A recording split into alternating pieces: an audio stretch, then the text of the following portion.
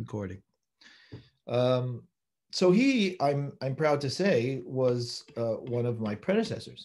And there are some very interesting people who were head rabbis, Hakham. Not everybody had the title Hakham. I don't have the title Hakham. But essentially the job is the same, in which there is the Hakham or the Rab that they establish, that the Kahal establishes as the head of the community, which means that that's the authority over the Beit Din and the synagogues and essentially all of the religious affairs of the Kehillah. That included often, after Sir Moses Montefiore established the yeshiva at Ramsgate, being Rosh Yeshiva of the yeshiva, or heading the yeshiva, and Hacham Gaguine also, his work included heading the yeshiva, the Montefiore yeshiva at Ramsgate. He was the Rav of the Kehillah. Well, he became Rav. He became the head of the Kahal in 1920, but he was the Rav during the war, and so he had to evacuate London. He spent time before that in Manchester. He had spent time during the war in Manchester because of the Blitz. And but before that, he was in Cairo. His family had gone from Spain originally to Eretz Israel, and he was a dayan in Cairo. So he had a very good sense of the eastern side of things. And then he came to the UK, and he was essentially the ecclesiastical chief, that's what they called him, of the S&P. At the time, it was the only Sfaradim here in the UK. So, but because he was not properly stationed in London, he had a huge amount of time to study and to write. And he did. And he ended up, one of the things that he wrote, and probably what he's most famous for, is the Keter Shem Tov. His name was Shem Tov, and so he called it the Keter Shem Tov, the crown of Shem Tov. Of course, that's a play on the keter of a Shem Tov is the greatest keter that a person can have, as the Hachamim say in Pirkei Avot.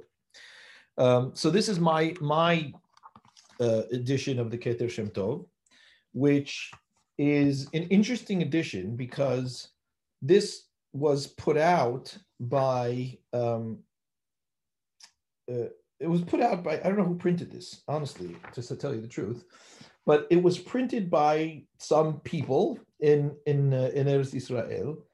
And there's this little, I'm going to put up the stuff that we're going to read and share screen, but this I didn't put on share screen. So see this little box here? I'm going to read you what's written in this little box that is only in this edition. In the synagogue, in our archives, we have many volumes, many copies of the Keter Shem Tov, because it was published under the authority of the Kahal. Of the Kehillah. So I'm going to read you also a little bit about that.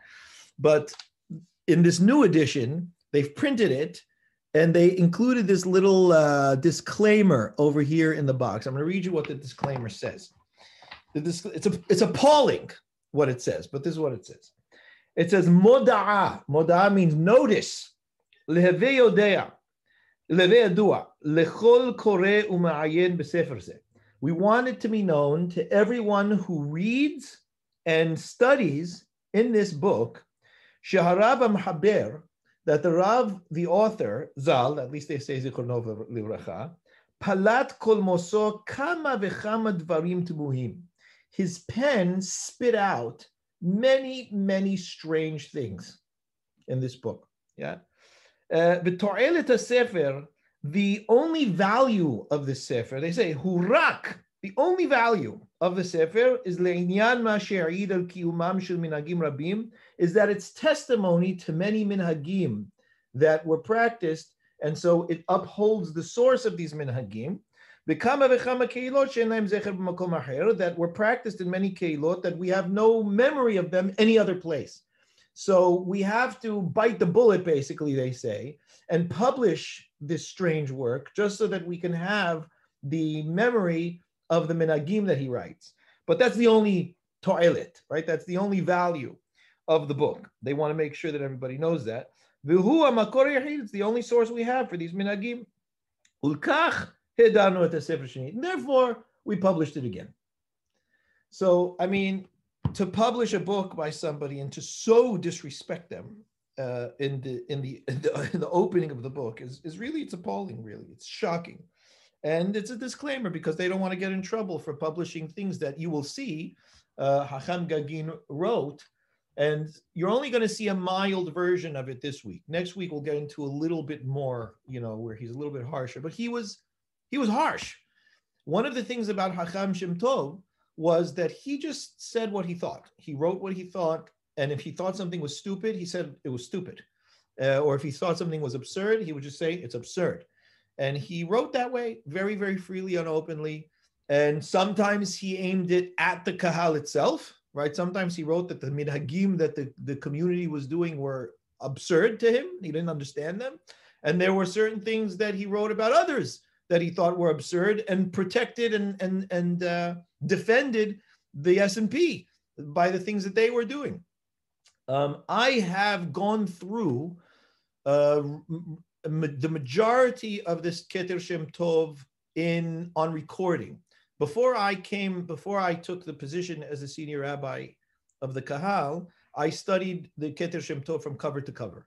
I went through the entire thing. And I did that to prepare for coming into the Kahal so that I would have an understanding and a knowledge of their minhagim. And it's really remarkable because there is no other Kahal in the world like the Spanish and Portuguese of London and Amsterdam that have almost their entire repertoire of minhag recorded with sources as to what the source of the minhagim is. And I will tell you, in my experience here, I'm now here 6 years, started 7 years ago coming into the community, that you literally can read the Keter Shem Tov and see it's practiced in the Kahal. There's maybe some minor things that are not practiced anymore. And even those things, of the things that are not practiced anymore, the majority of those are practiced at Bevis Marks, right? But they may not be practiced at Wembley or Lauderdale Road, but nonetheless practice at Bevis Marks. And those are very minor things like which direction we turn the sefer when we lift it up to show to the Kahal, and these kinds of things, which he records, right? He records everything, all that is done. So one of the examples, which there was a point when we were actually able to go to synagogue, and everybody was there, and we had old days. He writes that, for example, the minhag of the Kahal is to say Adon Olam. Many of the Eastern Sfaradim don't say Adon Olam, but the minhag of the Kahal is to say Adon Olam to mark the end of the tefillah. And the choir sings the Adon Olam, and he writes, the minhag of the Kahal is that everybody remains seated with their talet on until the end of Adon Olam. And I insisted that at Lauderdale Road, that's the way that we should do. So when I say insisted, I didn't go around like a police officer and make sure everybody, I announced it, and then I announced it again, and I modeled it, and people respected it. So Hakham Shem Tov had time, and he wrote, but he wrote very frankly, very, very pointedly, and did what it is that what he thought was right. He was not afraid of anyone, but he was nonetheless respectful. So it opens saying that this is authored by Rabbi Shem Tov Gaguine, ecclesiastical chief of the Spanish and Portuguese Jews Congregation of England and principal of the Judith Montefiore Theological College in Ramsgate. So that's the title that was given him.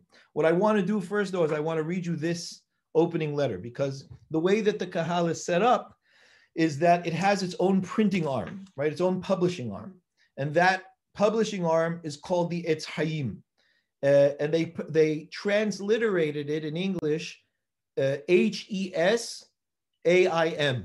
because that was the way that they pronounced it. So now we call it the Heshayim, but that's a mispronunciation. Heshayim is Etz Hayim. That's really what it is. And so in Hebrew, it's Etz Hayim, but it's always been, it's been around for long time. So the secretary of the Etz Hayim at the time that the book was published was a man named Paul Goodman, and his family are still members of the Kahal today. Not all of them are living in London. Some are living in Poland. but they're all members. They're members of the Kahal. And this is the letter. This just gives you an idea of, it brings you into the time, right, of what was going on, the nature of language, the nature of behavior in London at the time. So no book was to be published in the Kahal without the approval of the Ma'amad, right, which is essentially the board of the Kahal. And that goes back to the time of Hakham Nieto. Hakham David Nieto, in the opening of Matedan, he writes, Birshut Kvod Anshe HaMa'amad. He said this was published with the permission of the members of the Ma'amad, which are the board and the leaders of the community. If you have a copy of the Matedan, you'll see that that's there. So Hakham Gaguine had asked permission to publish the Sefer. And what's published at the opening of the book is the permission granted to publish the Sefer, signed by the secretary of the Etz Chaim, Paul Goodman. He says, Dear Rabbeinu Shem Tov Gaguine, I beg to inform you, the English is great. This is the one sad time I feel like I really need to have a British accent. But nonetheless, you'll imagine it in your head as I'm reading. I beg to inform you that at a meeting of the Committee of Management of Cheshaim held today, the intimation of the publication by you of a book of Minhagim was received with great pleasure. The committee are conscious of the distinction conferred upon the congregation generally by the publication of so interesting and valuable a work by the Abed Din of this Kahal. Kahal is spelled K-A-A-L, right? Kahal.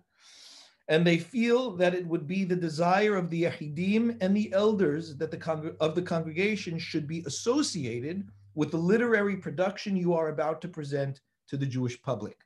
The committee desire me to add their warm congratulations on your having been able during the course of your ministrations in the congregation to give to the learned world the results of your ripe scholarship and to wish your literary labors every success.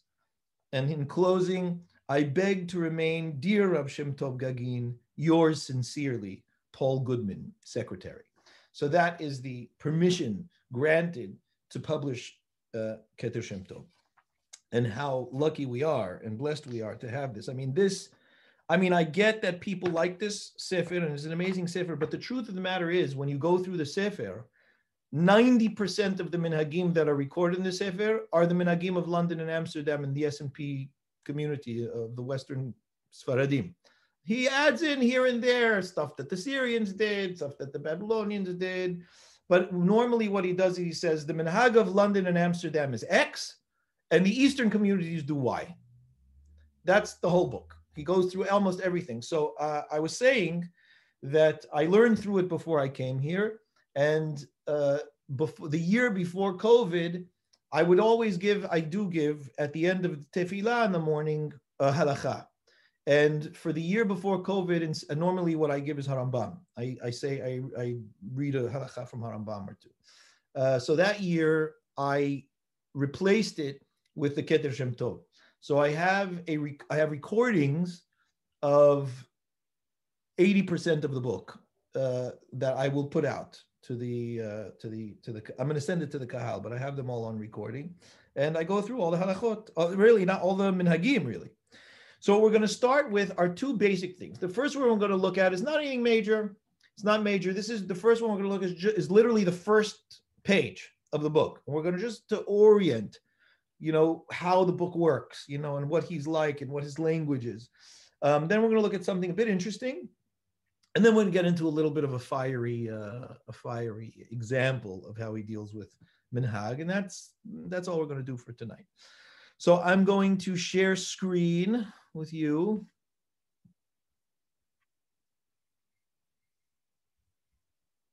And we'll get started. Okay, so this is the opening of the Sefer, Keter Shem Tov. And he writes up here, Lefi Sidur Hayomi Hanahug Bekal Kadosh Sha'ar HaShamayim B'London. He says, the format of my book is based on the daily and occasional Sidur. That's what we call it. We call our regular Sidur the daily and occasional. It's one of the most difficult Sidurim on the planet to use because they didn't publish it. Anything that you could have found on another page that was already published, they just tell you go to that page. So you literally sit there flipping back and forth, back and forth, back and forth in the book. It's not an easy thing to use. But in any case, that Sidur is hundreds of years old. I mean, it was first published very early on in the days of the Kahal, and so we have versions of that Sidur that are 200 years old and more. And it's always fun to be able to see when it was published, because you turn to the page of the blessing of the king or the blessing of the royal family. You just say who was king at the time. Yeah, and that's how you can. It's easy to date. But in any case, so he says here in parentheses Totzaat Gaster. So Hacham Moshe Gaster was also Hacham of the Kahal, but he was Kahal. He was only Ashkenazi, and he was Kahal at the turn of the century. He was also presiding at the time that the bicentenary of the building of Bevis Marks was celebrated, and so it was a major event. And he published an entire book on the congregation and the synagogue, which I have. So Totzaat Gaster is the Gaster edition of the Sidur, and periodically over the years, over the decades, the Sidur would be republished. And there might be some amendments that were made, but the Hacham was always in charge of the publication. And so he says that I'm using as my template, going through the Sidur and talking about Minhagim based on the Sidur, the Gaster version. But there are earlier versions. There's the Desola version and there's the Levi version. And he mentions them over here in terms of how it is that they instruct and publish and so on.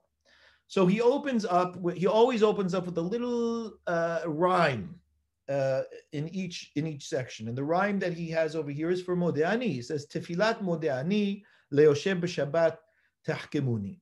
So he says, he whatever it is, he rhymes. He likes these little rhymes. And he opens up with Modeani and says, Modeani lefanecha nishmat b'nosach Amsterdam v'gam behotzaat Levi v'Desola. He goes, that little prayer that everybody knows, Modeani, isn't public. It's not there in the Amsterdam Sidur till this day when he writes this, right? Amsterdam doesn't have it in the Sidur. And it's in the Gaster edition, but not in the Desola and Levi edition of the London Sidur. They don't have it. Then he writes, notice he says, again, Sidur Tefillah Lechol HaShana Shel Gal Gadol Shar HaShamayim. The name of our Kahal is Shar HaShamayim officially. We don't use that name very often. We will say that, the synagogue is Bevis Marks or Lauderdale Road, but the official name, the proper name of our Kahal is Shar HaShamayim, the gates of heaven. So it says, Be'eretz Yisrael, Surya u'Mitzrayim, v'chol areto garma, omri moto. In Israel and Syria and Egypt and all of the eastern countries, they say Modeani. Okay. So he brings down here, so this is his footnote, on Aleph. You go Aleph down to Aleph. The footnote is, he says, Hanosach shel Modeani lo timtzaehu b'sidurei tefillah atikim. This whole Modeani prayer, you will not find it in any of the old Sidurim. It doesn't exist. It's a very new development in our liturgy. And he says, Velo noda mi hibero. We have no idea who authored it either. He says, look, it's maybe it was authored by people who are Yodei Hen. What is Hen? Hen stands for Chokhmah Nisteret or Chokhmat Nistar, which is Kabbalah. He says, must be some Mekubalim wrote it. But he does say there is something similar to it in the Yerushalmi, right? And in the Yerushalmi, in Berachot, it's written, Katuv HaModeani b'nosach acher. It mentions Modeani, but it mentions it in another, with different words. And he brings it as follows. He says, V'zeh leshonam. This is what's written in the Yerushalmi. It says, B'shachar tzarich adam lomar Modeani lefanecha Adonai sheotzetani me'afela le'ora. The first thing you say in the morning, according to Yerushalmi, is Modeani. I thank you, God, that you have taken me from darkness to light. That's the opening thing that we say. B'mincha, then you're supposed to say when at mincha also a Modeani. And the Modeani at mincha is Modeani lefanecha Adonai, Shem shezichitani lerot hachama b'mizrach, kach zechiti lerot b'ma'arav va'erev. Ribbono shel olam, just as you showed me the sunrise, you're showing me the sunset. The rise is in the east, setting in the west. Because mincha is supposed to be prayed at the end of the day, based on that pasuk, Yirau Chaim Shamesh. Then we say, Yiratzon v'fanecha Adonai Eloheinu v'Avotenu, shekshem shayita ba'afela v'setani le'ora, kach totzienu ma'afela le'ora. Yeah, just the same way that you that I was in darkness and you brought me to light, always bring me from darkness to light. He says, oh, excuse me, I skipped a bit. He says over here, in the evening also, you're supposed to say this little line, bring me from light to dark, from dark to light. Then he says, he says, in our Modeh Ani, we don't have God's name in the Modeh Ani. And the reason for that is because a person's hands are not clean when he wakes up, might have touched areas of the body that were sweaty and so on, and you're supposed to wash your hands before you say God's name. So we give a line that a person can say immediately upon waking up in thanks to God for awakening without his name, so you don't run into the problem of saying God's name when your hands are dirty. But he says, but nonetheless, the Abetz says not to say it. The Abetz was the son of the Hakham Tzvi. And he says, better not to say it if your hands are not clean. Even the Modeh Ani that we have, right? The Modeh Ani without a Kadosh Baruch Hu's name. And he says, Mipnei zeh hushmat be'Amsterdam. He says, because of that, Amsterdam never picked it up. They just left it as it was. So they don't say Modeh Ani. Today, I don't know. I'm sure they must, but I don't, in the Amsterdam Siddur, at least at the time of Hakham Gaguine writing this, they didn't have it. And Gaster put it into the Siddur. And there are actually a few things that Hakham Gaster instituted and put in that we didn't have beforehand. One of the things which, unfortunate in my opinion, is that there is a minhag of the Kahal to stand at Baruch Hu. And they all stand up at Baruch Hu and wait for Baruch Hu to be said so that they can bow at Baruch Hu. And the halacha among the Sfaradim, in all of the writings of Sfaradim, is not to stand for Baruch Hu nor to bow at Baruch Hu. We don't bow at that place. But the minhag of the Kahal is to do that. And I'm convinced that it's from the time of Hakham Gaster, because in the Sidurim beforehand, there's no mention of standing at Baruch Hu. And I know that. I checked with Rabbi Levi, my predecessor, Rabbi Abraham Levi, may he live and be well. We looked at the earlier Sidurim, and in the earlier Sidurim, it's not mentioned at all that a person should stand for Baruch Hu or bow at Baruch Hu. Okay, so that's just an introduction. That's the first thing. The second thing that we're going to look at is another minhag, very strange minhag. And the reason I want to look at this is because I want you to see what he usually does. Hakham Gaguine, 99% of the time, will do whatever he can to defend the minhag of the community, right? So if there is a minhag that we do in London that he's not sure about, he doesn't necessarily recognize it as being something, he might question it, but he will also do anything that he can to defend it. And it's not just the minhagim of London. In general, he will do what he can to defend minhagim unless he genuinely feels that they're just off. And that's an important thing, because he believed that he clearly had a great love for minhagim. Otherwise, he wouldn't have written the book. He wanted very much to have a compendium of minhagim and sources for minhagim, because he believed that these were very, very important parts of community, of Judaism, and of our lives, because it is what frames and scaffolds our whole commitment to Torah and mitzvot, and it's the nature of our lives, how we do the things, not just what it is that we do. And he believed that minhagim should be upheld, because when you start to mess around with minhagim, you start to mess around with the infrastructure of the people, and that always ends in problem. And my colleague, Rabbi Israel Elia, told me that when Hakham Ovadia first visited London, they actually sat with him and asked him to review the minhagim of the community and asked him which things he thought they should change. And Hakham Ovadia said, who am I to change the minhagim of the community? He said, you had great Hachamim in London, and whatever is established is established. That's the minhagim that you have. And so he didn't want to touch anything. There's only one minhag that he did suggest should be changed, and they changed it as a result of him, which I will say with the greatest of respect, it's unfortunate that even that they changed. I don't think that they should have. And we're going to do that next time. We'll look at that next time, which minhag it was. Not this one. But this one is an interesting minhag. And that is a minhag London, Belel tu Adar, right? So this is Motza'e Purim. So Purim is Yudalit outside of walled cities, right? So Minhag B'London B'Lil Tu Adar in Tetvav Adar. So he says the Minhag is on the night basically of Shushan Purim. So Motza'e Purim, the night of Shushan Purim, in Arvit, Lomar Chelik Mehalel is to open Arvit with Halel, but not a full Halel, a bit of Halel before Arvit. And the Shliach Sibur begins Lenagen Mehaleluet Adonai Kol Goyim Adasof.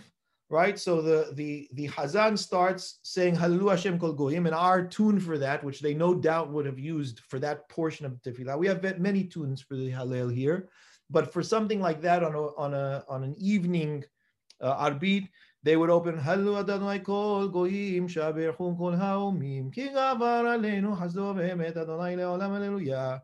Hodu Adonai Ki Tov Ki Le'olam Hasdo, and everybody answers Hodu Adonai Ki Tov. And they read that all the way to the end of the Hallel. So he's saying the minhag of the Kahal was to open Arvit Motzei Purim, beginning Shushan Purim, with this portion of the Hallel. And he says, Haminhag hazeh, this minhag sorer rak bebet knesset shara shamayim asher ba'ir. The only place they do this is in the Shara Shamayim congregation that's in the city. And the congregation that is in the city is what we know today as Bevis Marks, right? So it's in the city of London. But not in our other synagogues. So not in our synagogue in Maida Vale, as you'll see, and not in our Manchester synagogues. He was, by the way, rabbi in Manchester before he became the head of the Kahal here. It's the only synagogue that they do it. So only Bevis Marks does this. Nobody else. None of our other synagogues do it. And Amsterdam and Noagin, and also they don't do it in Amsterdam. So he mentions this minhag. Here's the footnote on the minhag. So he says minhag zeh. I'm gonna make this a bit bigger. He says minhag zeh metzatihu muzar be'inai. He says, I'll be honest, I saw this minhag was really strange in my eyes. It was weird. And lo ra'iti le'ehad min harishonim she'ala al dal sefatav minhag zeh.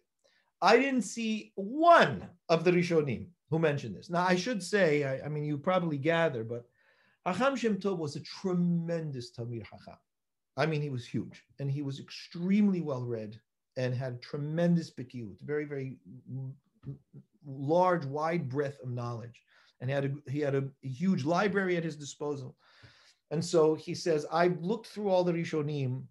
I haven't seen one of them mention this. V'hadavar yoter matmia. He says even stranger, ki la'adat sfarim beLondon yesh lehem shte bete knesiot mefuarim, because they're in London, in this wonderful congregation of London, in the community of London. There are two major, beautiful, but bete knesset synagogues that they have. Ha'ehad, one is omed b'mizraha shel ha'ir. It's in the east of London, and that was built in 1701. It's the first synagogue built in London. And they called it Shara Shamayim. So again, that's Bevis Marks. He's referring to Bevis Marks.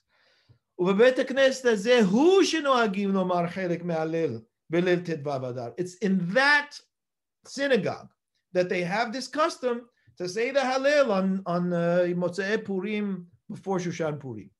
But the second synagogue, Shinivna b'ma'arava shel that was built in the west of London, Maida Vale, Nivna b'shnat 1896. It was built in 1896. Enam nohagim lomar chelik me'alel klal. They don't do this at all in Arbit on that night. They don't say any Hallel, right? So that's over here in Lauderdale Road. So he says it's stranger because it's not a prevalent minhag of the community. It is a local minhag to the synagogue. And yet he publishes it here that this is what they do. He says,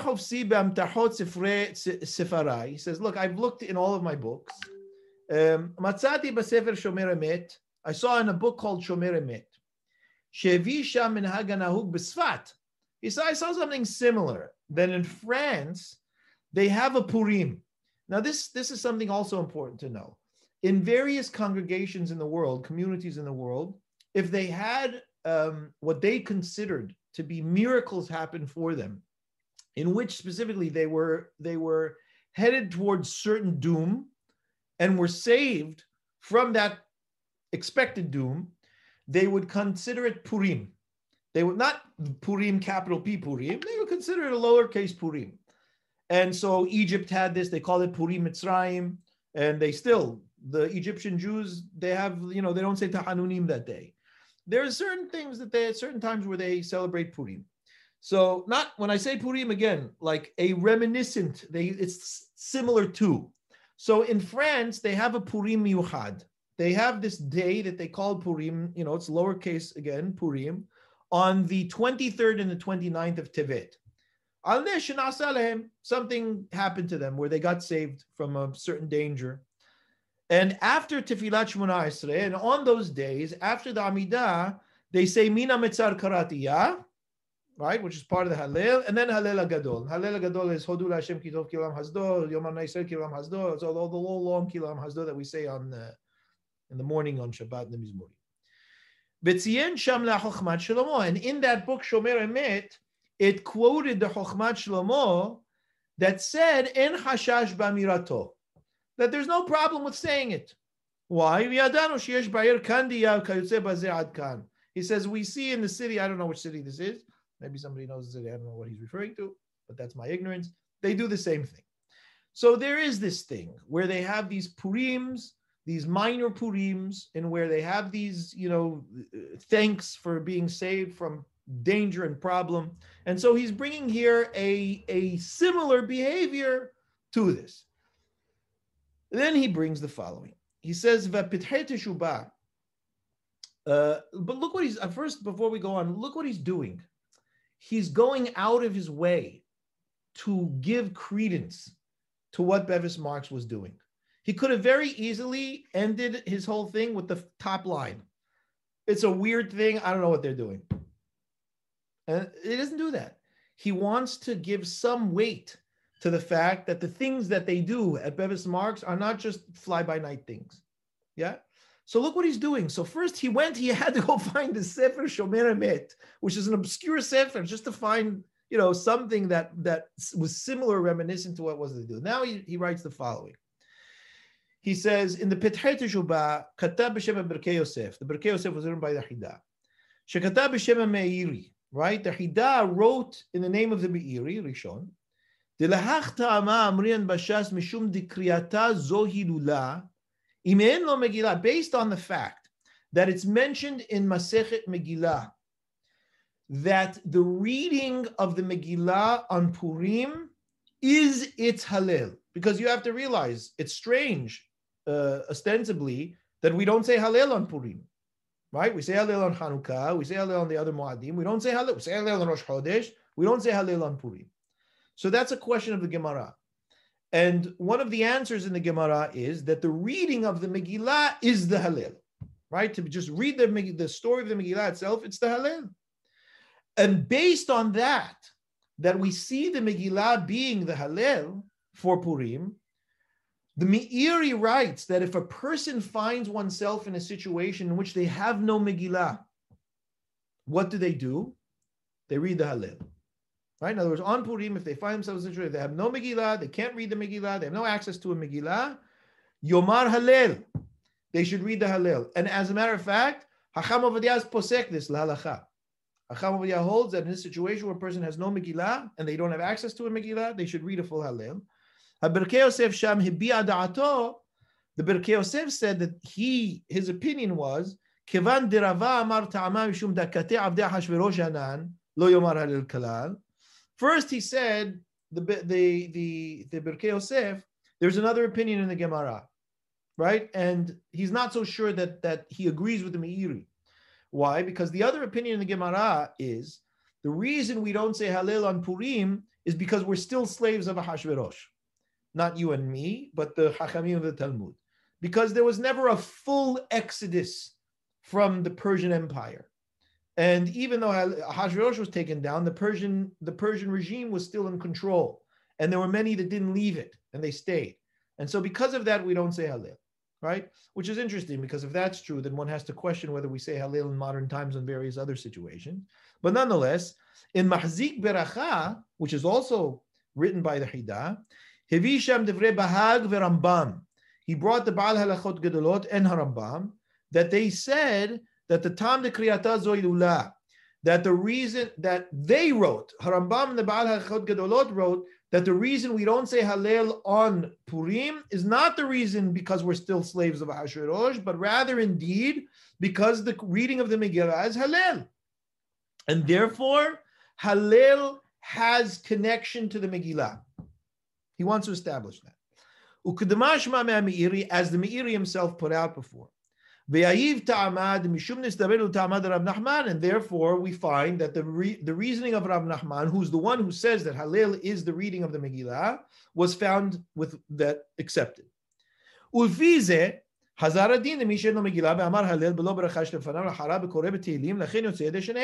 It comes then that the halacha should be that a person who doesn't have a Megillah on Purim should read the Hallel without brachot, because it's like he's reading in Tehillim. And we find from that it's okay to read Tehillim as long as you're not saying the berachot of the Hallel. And ume'ata, therefore, if Shar Lomar, we can very well say, Shemin Hagas Faradim London, Shinhagu Lomar Eze Psukim Me'alel Belel Shushan Purim Kodem Arbit, who have the custom to say some psukim of the Hallel before Arbit of Shushan Purim. Why do they do it? And here he's giving his reasoning, why he thinks they do it. He has no idea why they do it, but he's giving his reasoning why they do it. He's saying in Eretz Yisrael, Shushan Purim is Purim. And they read the Megillah on that night, right? So in other words, in Eretz Yisrael at this time, they're reading Megillah. And so what did the London community do? The London community wanted to have connection to their brothers and sisters in Eretz Yisrael. And so, because they couldn't read the Megillah, it's not the halacha, it's not the mitzvah of the Hachamim. In order to have connection to them, they found it appropriate that in their place on Shushan Purim they should read some Pesukim of the Hallel, because the Megillah is the Hallel on Purim. So since they're not reading the Megillah, they read the Hallel instead. Why? And this is beautiful. Leharot befoal, to show actively that they're taking part and connecting. They have a rope, a hevel, right? They're connecting the line to their brothers and sisters in Eretz Yisrael. How beautiful, right? Quite Zionistic, actually, as well. Yeah, we have no idea why they're doing it, but it's a very nice way to look at it. So you might ask, do they still do this in Bevis Marks? The answer is, I don't know if they still do this in Bevis Marks, because I'm never there at this time. But I'll tell you what I will do. I'm going to send a voice note to Rabbi Shalom Mars as we speak. And if he gets back to me in time, then I'll tell you before the end of the shiur. I just didn't have a chance to speak with him before. So we'll do that now. Rav Shalom, how are you? I'm in the middle of shiur for the Sephardi Habura, and we're reading a teshuvah from Rav Gaguine that the minhag of Bevis Marks on Leil Shushan Purim, Motzei Purim, is to read some psukim of the Tehillim to open Arbit. Does Bevis Marks still do that? If you could get to me as soon as possible, that'd be wonderful, because I'm in the middle of the shiur, so before 9:30. Otherwise, we'll text the chat and let them know the answer. Okay, so that's that. All right. Now we're going to look at one other. We're going to look at one other thing that gives you more of an insight into how Hakham Gaguine thought and the way that he approached the kehilot, right, of this kahal, and others, and how much value he put on behavior. Okay, so this is a Pesach minhag. Okay, a Pesach minhag. The minhag is as follows.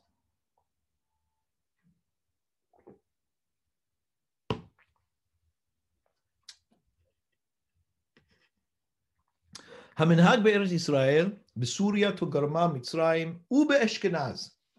Right, that's all. You're always worried when you see that. He says the minhag in Israel, in Syria, in Togarma, the eastern community, in the eastern countries, in Egypt, and in Germany, in Ashkenaz. Yeah, Shemesader Haggadah, that the person who's reading the Haggadah, mitif mikos hayayin shalosh tipot ksheomer dam va'esh v'timrot Hashem, that when the person reading the Haggadah gets to the line, Dam, Ish, Timurot Hashan, he takes his finger and he drips from the glass of wine 3 drops of wine when he says those words. And then as well, Ken, Sheosek Shemagia La'isr Makot, when he reads the 10 Makot, each Makkah, dip, drop, dam, Sfardea, Kinim.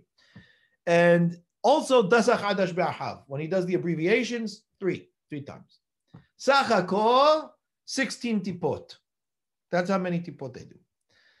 Hashamash, Nose Biado Antal Male Maim.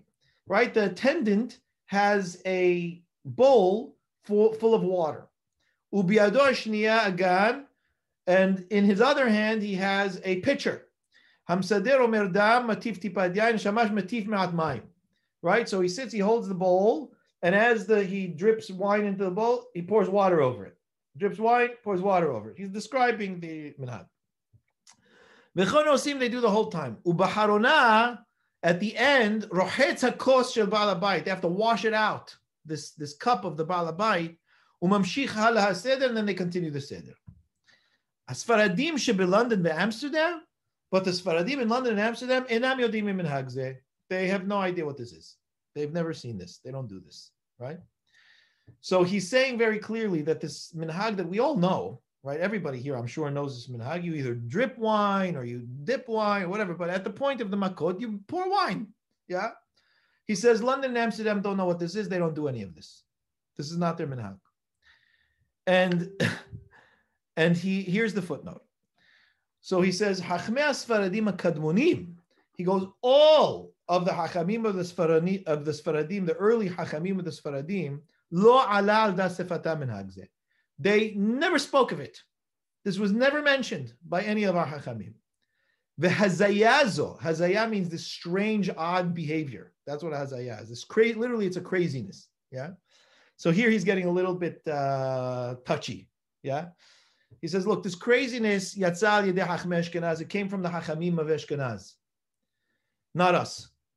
V'kasher Hachmei Sfarad b'mei ha'ari ra'u ki ha'ari maskim aleha. Right? When the Hachamim of Sfarad, in the days of the Ari, saw that the Ari agreed to it, right? He endorsed this minhag.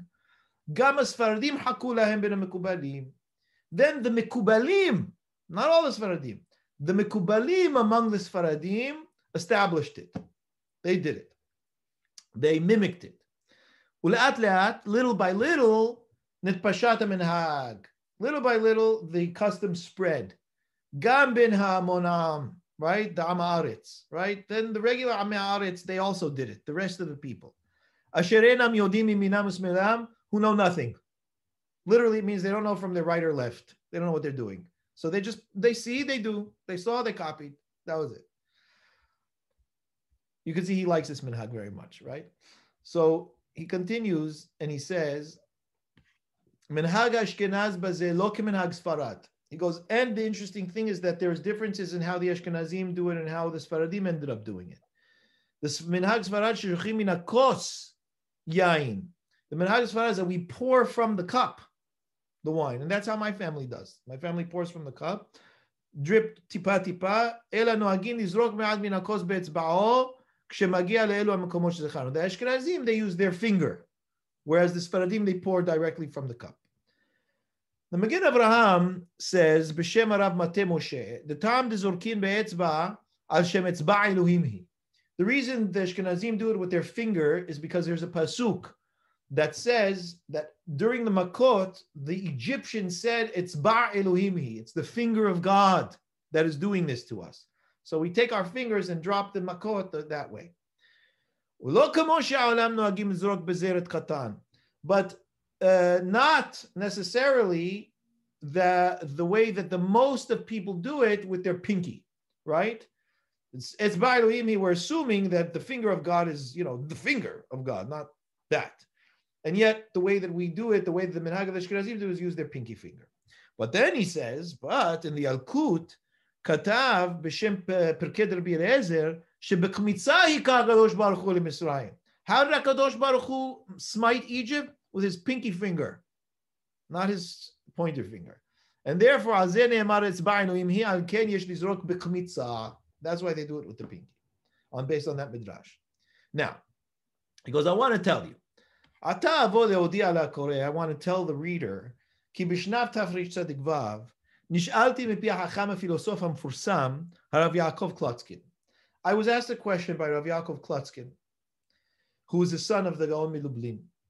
להודיע לו חוות דעתי הענייה במנהג מוזר זה, that I should tell him my opinion as to the nature of this strange minhag.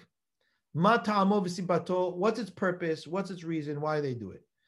And he says in parentheses, in brackets, says, Haval, it's a shame, really. Ki bioti gola tultal b'ir Manchester. I was in the Gola, I was exiled to the city Manchester during the war. L'reglei milchama. And so all my whole library is not with me when he asked me, and I couldn't answer properly, and so it was unfortunate. Azavdi kol tzvarai v'artzat michtavai b'Ramsgate. I left all my books in the yeshiva in Ramsgate, and so I didn't have them in Manchester.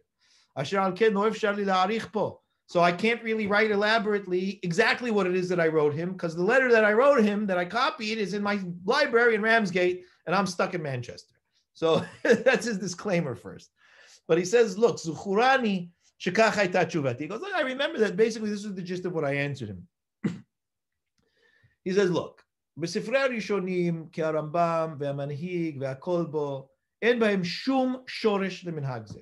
He goes, look, if you look at the Rishonim, like Harambam and the Sefer HaManhig and the Kolbo, that speak a lot about minhagim, not a mention of this minhag that we do. It is mentioned in the Maharil, in the name of the Rokeach. He goes, look, we could say a reason for it. That Hiyot Sheteva Yehudi, look at this is where you really see the thinking of Hakham Gaguine. He goes, look, Jews are superstitious. He goes, Teva HaYehudi bichlal ohev u'ma'amin b'hazayot shonot. It's just the nature of Jews. It's a Jewish thing that we just like beliefs, odd beliefs. We believe in all kinds of things. We have superstitions. He goes, look, take for example the Ain Hara, yeah, the evil eye. Like there's not a Jew that doesn't buy into this nonsense, right? This Ain Hara thing. Morocco, especially in Morocco, they're like uber Ain Hara people. They hate Ain Hara. He's Moroccan, Hakham Gaguine. His family's Moroccan. They do all kinds of things against Ain Hara. Just so that they shouldn't have Ain Hara. So they paint everything turquoise. They put eyes like all sorts all over the place, red strings. Who knows what other kind of things they do? All kinds of, just whatever they do, no Ain Hara. It's hilarious. I mean, some people are really, I had a Moroccan kid in my yeshiva who at breakfast, if he brought anything extra to breakfast that we were having at breakfast that was offered by the yeshiva, he would literally sit there at breakfast and go like this to everybody, on his head. And it was very subtle, but he would go like this. So he's giving hamsa to the whole room, that nobody should look at him because he had a little bit extra breakfast, and people be jealous of him. But yeah, I mean, these kinds of things all over the place. The Syrians, tons of Ain Hara problems they had. Tons of Ain Hara problems they have. If you can't tell you how many, oh my gosh, what they do. They'll tie dollar bills to their new car, for good luck, so that nobody, so that there's no bad eye, that anybody has with it. They won't say 5, or they will include a 5 in things. So for example, if you ask many, many Syrians, how many children do you have? And they have 5 children. They will not say, I have 5 children. But the reason they won't say I have 5 children is because they don't want to insult the person that's asking them as though they're thwarting the Ain Hara by the person asking them the question. You understand? Because if I say 5, then I'm thwarting the Ain Hara because there's a Khamsa against the Ain Hara. And so they won't say 5. They'll say, have Fedel Adu, which means in the eye of the enemy.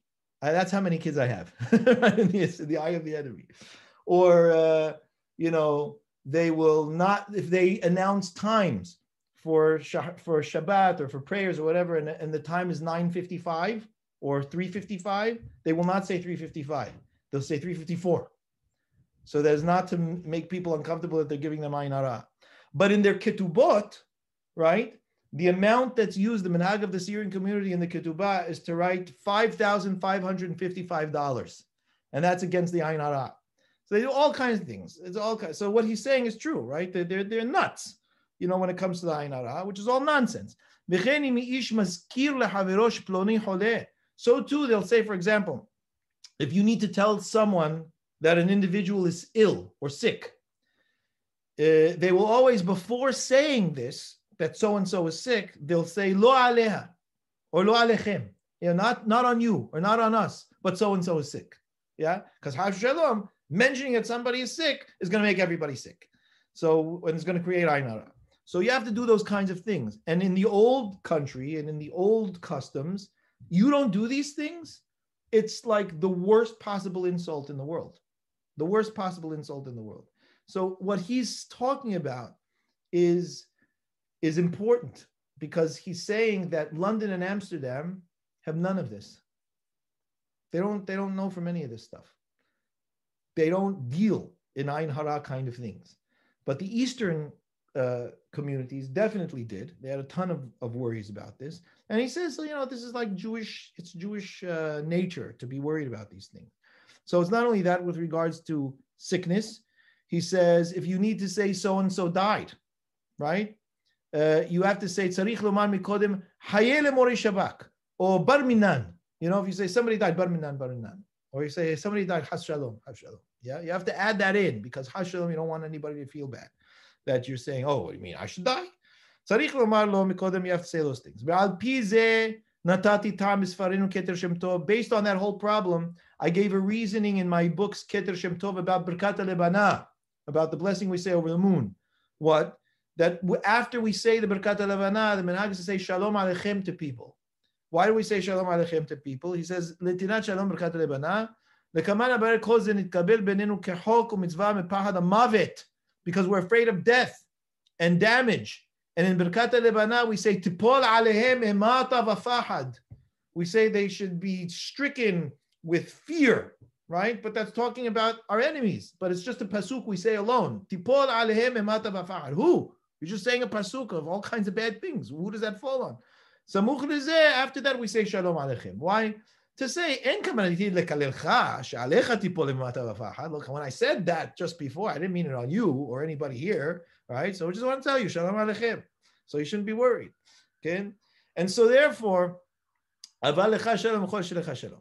Mishum tam ze, based on the same similar reasoning. Here you're sitting at the table and you're saying makot at the table, right? That will make people very uncomfortable. So you have to do something to counteract the makot. So that's what they do. They pour the wine and then they cover it with water and then they throw it out, right? Not on us, it's on someone else. We're pouring these things out. We're expelling these things. And that's why we do it. And therefore, the minhag Sfaradim is after we finish, we wash the cup out really well, to take away all the makot out of the cup, right? Because you don't want any makot in the cup.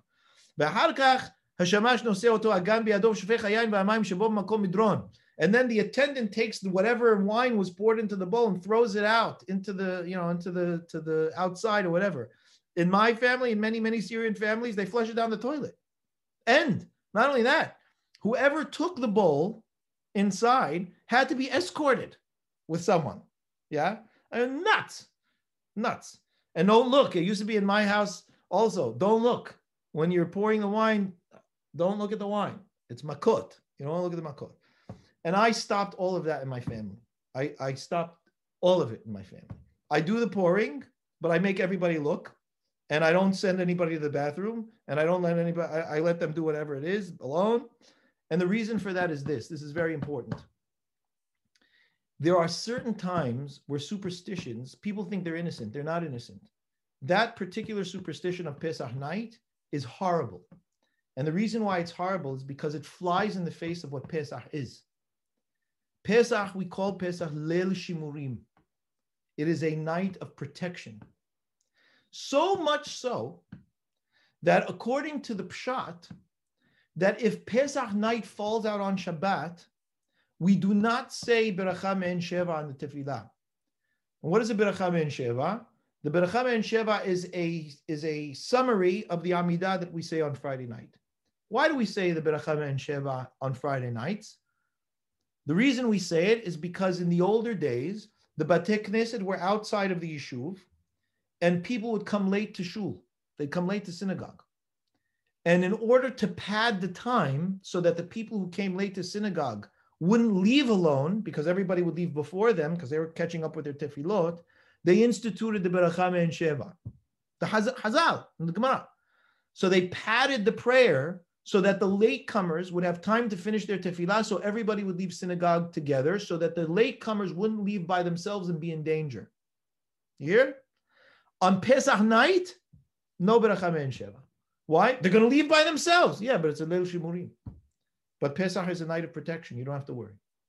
So if a guy doesn't have to worry leaving when it's dark outside late at night by himself coming home, I should worry that the wine in my bowl is going to destroy the whole family? Leil Shimurim hu.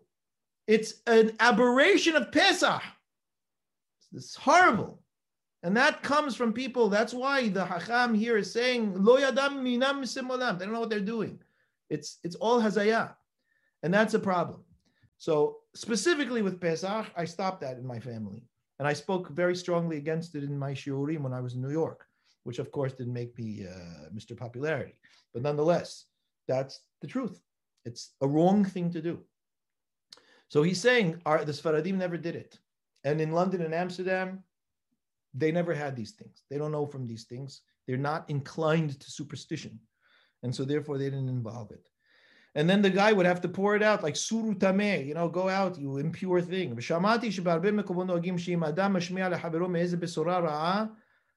he said, I also heard that in general, if a person tells another person something bad or they have bad news to tell them, the person hearing the bad news spits on the floor, as if to say, Al yishma banu b'surah ra'a kazo, as if we to deflect it so that it shouldn't have effect on us. If shalomar tamahir, we could say another reason this is done. When you do drop after drop of the wine from the wine in the cup, the wine gets lower, and therefore that's what we want to show happened to Egypt, that Egypt was diminished as a result of the makot, which is a nice thing that doesn't include the superstitions, but as I said, all the behaviors around this kind of thing definitely indicates that there was some superstition around it. Even though that might not have been the origins of it, it nonetheless became the practice of the Hamon Am of it. And that's something also that we need to be careful about, because when a Hakham does something, a Hakham could do something because he finds meaning or value in it. But a Hakham also has to be careful as to how the Am see it and how they behave with it, because they end up taking it on a whole nother level. All right, I am going to stop here because it's 9:30, and that's basically the crux of what it was that I wanted to show you and how it is that he dealt with it. And there's a little taste of Hakham Shem Tov for you, and how it is that he deals with things, and his personality and mindset. Next time, like I said, we'll look at another minhag that he has issue with regards to the S&P itself, and others that kind of try to stop the S&P and so on. So we'll get into it. Thank you very much, Rav. Rav, do you want to quickly give a intro to what's happening next week? Rav Howard Sutton? No, next week. You're the week after the week next. Oh, we're talking about Rabbi Sutton's class? Yes. So my dear friend and a mentor and a tremendous he's just a great friend and dear friend of mine, Rabbi Harold Sutton in New York. He's the Rosh Kollel now of the Kollel that I studied at and got my semicha from. I can say he is one of the few Hachamim in my life that I just trust implicitly to speak anything with him about. And that's not a disparaging thing on other Hachamim. I'm saying in terms of my relationship with him, my connection with him. And I have huge kavod for him. He is going to be giving one lecture on the differences between the approach of the Sfaradim to studying Gemara and Talmud and the approach of the Ashkenazim to studying Gemara and Talmud. So it's not to be missed. and I hope that people will enjoy it. So that's that. Thank you, everybody. Thank you all for making it. The Rav, thank you so much. Someone just joined the waiting room, so I think they got the hour wrong, but the timing wrong. But thank you all for being here. Hope to see you all next week, and Just looking quickly. Have a wonderful evening. I'm looking quickly at the chat. Yes, see if there's any questions. We didn't censor him. Does anyone have any questions, Rav? Or Rav, do you have to go? I can answer. Anyone's got any questions? Yes, yes. Simon, you say, doesn't hazaya mean throwing out the drops? No, but it's a wonderful connection to the word, because that is the lashon for hazaya. But if you look at it in context, he's not talking about this dripping. He's using probably a play of terms. So he's definitely playing on the words. Yeah, I think double entendre. Is there an English translation for Shem Tov? Unfortunately not. But I'm going to be sending my recordings out, which I translate the whatever I'm reading, and maybe that could be used if we want to have it translated in the future. But unfortunately, no. I see Avi has some of it translated in this link. It was Rabbi Raif Melado. He translated some of it. Okay. It's only a few chapters. Jamal's got a question. Yeah, quick question. You mentioned you used to teach the halakha of the Keter Shem Tov, and I want to say you also mentioned recordings of some of the shiurim, and you sent out that Dropbox recently of the Rambam's teachings, which was excellent, by the way. So thank you for sending that. I was just curious if you had some of those recordings of the halachot. I have the whole thing. So what I can do is I can give the link for the Dropbox tonight. I'll post it in the group tonight. Of the Keter Shem Tov. Thank you, Rob. Where do you live, Tanel? In St. Petersburg, Florida. In St. Petersburg. Your last name Jamal? That's my first name. That's your first name is Jamal? Yeah. Cool. Arabic. Thanks for tuning in. Yeah, thank you. And I do want it to be a tradition now where people in the chat put the city they're in. We did it for a few times, but I think I'm going to ask that at the beginning of the Chaburak sessions now on. See how global it is, because it's. I think Asaf had a question. Yeah. Yes. When Rav Shem Tov Gaguine writes Eastern or Western, or where does Morocco and Tunisia fall in that? He considers that the Eastern communities, because when he's talking about Western communities, he's talking about London and Amsterdam. That's it. He's not anything else. Anything Arabic speaking is considered to him the East. Yeah. So is he considering the entire Maghreb when he's talking about Mitzrayim? Essentially. There will be times in the book where he delineates, because there'll be differences of minhag. So he will say Morocco does this, or Tunis does this, and so on. But generally, when he throws them all into the bucket, he's assuming that their minhagim are all the same. Okay, thank you. All right, I have a question. Sorry. Yes. I think. Who's talking? It's Gary. Oh, Gary. Okay. In one of the volumes, there's a kind of introduction, and he goes through the differences between some of the halachot of the Ramah and Maran Shulchan Aruch.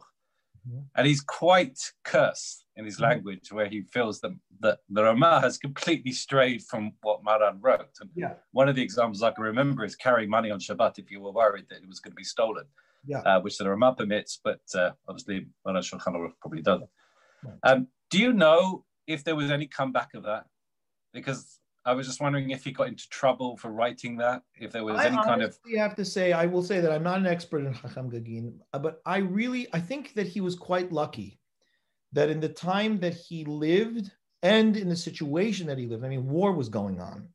So I don't think that people had time to get into that, with him. And there wasn't focus. And also it wasn't, the networks were not as connected as they are today, and then and so he was lucky. He was. I thought maybe Rav Dessler might have taken task with it. I don't think that Rav Dessler was that kind of person. I mean, I don't know of Rav Dessler doing those kinds of things, but nonetheless, they got him. Fair enough. They got him posthumously. Right. How terrible! I mean, I'm telling you, I see that, it just makes my blood boil every time I see it. It's in the book. It's terrible. Right. It kind of represents, just that line kind of represents the self-righteousness. And no, one of the reasons why this Chabura exists, trying to overcome comments like that at the early pages of our Hachamim's books. Anybody else with questions? Is it possible to? Can you hear me? Is it possible to elaborate on them having a go in posthumously?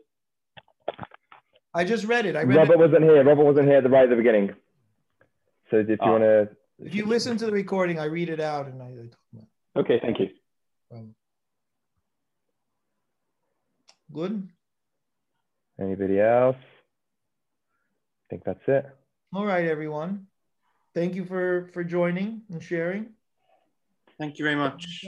Thank you very much, Rabbi. Great to see you all. Thank you, Rabbi. Good night. Thank you.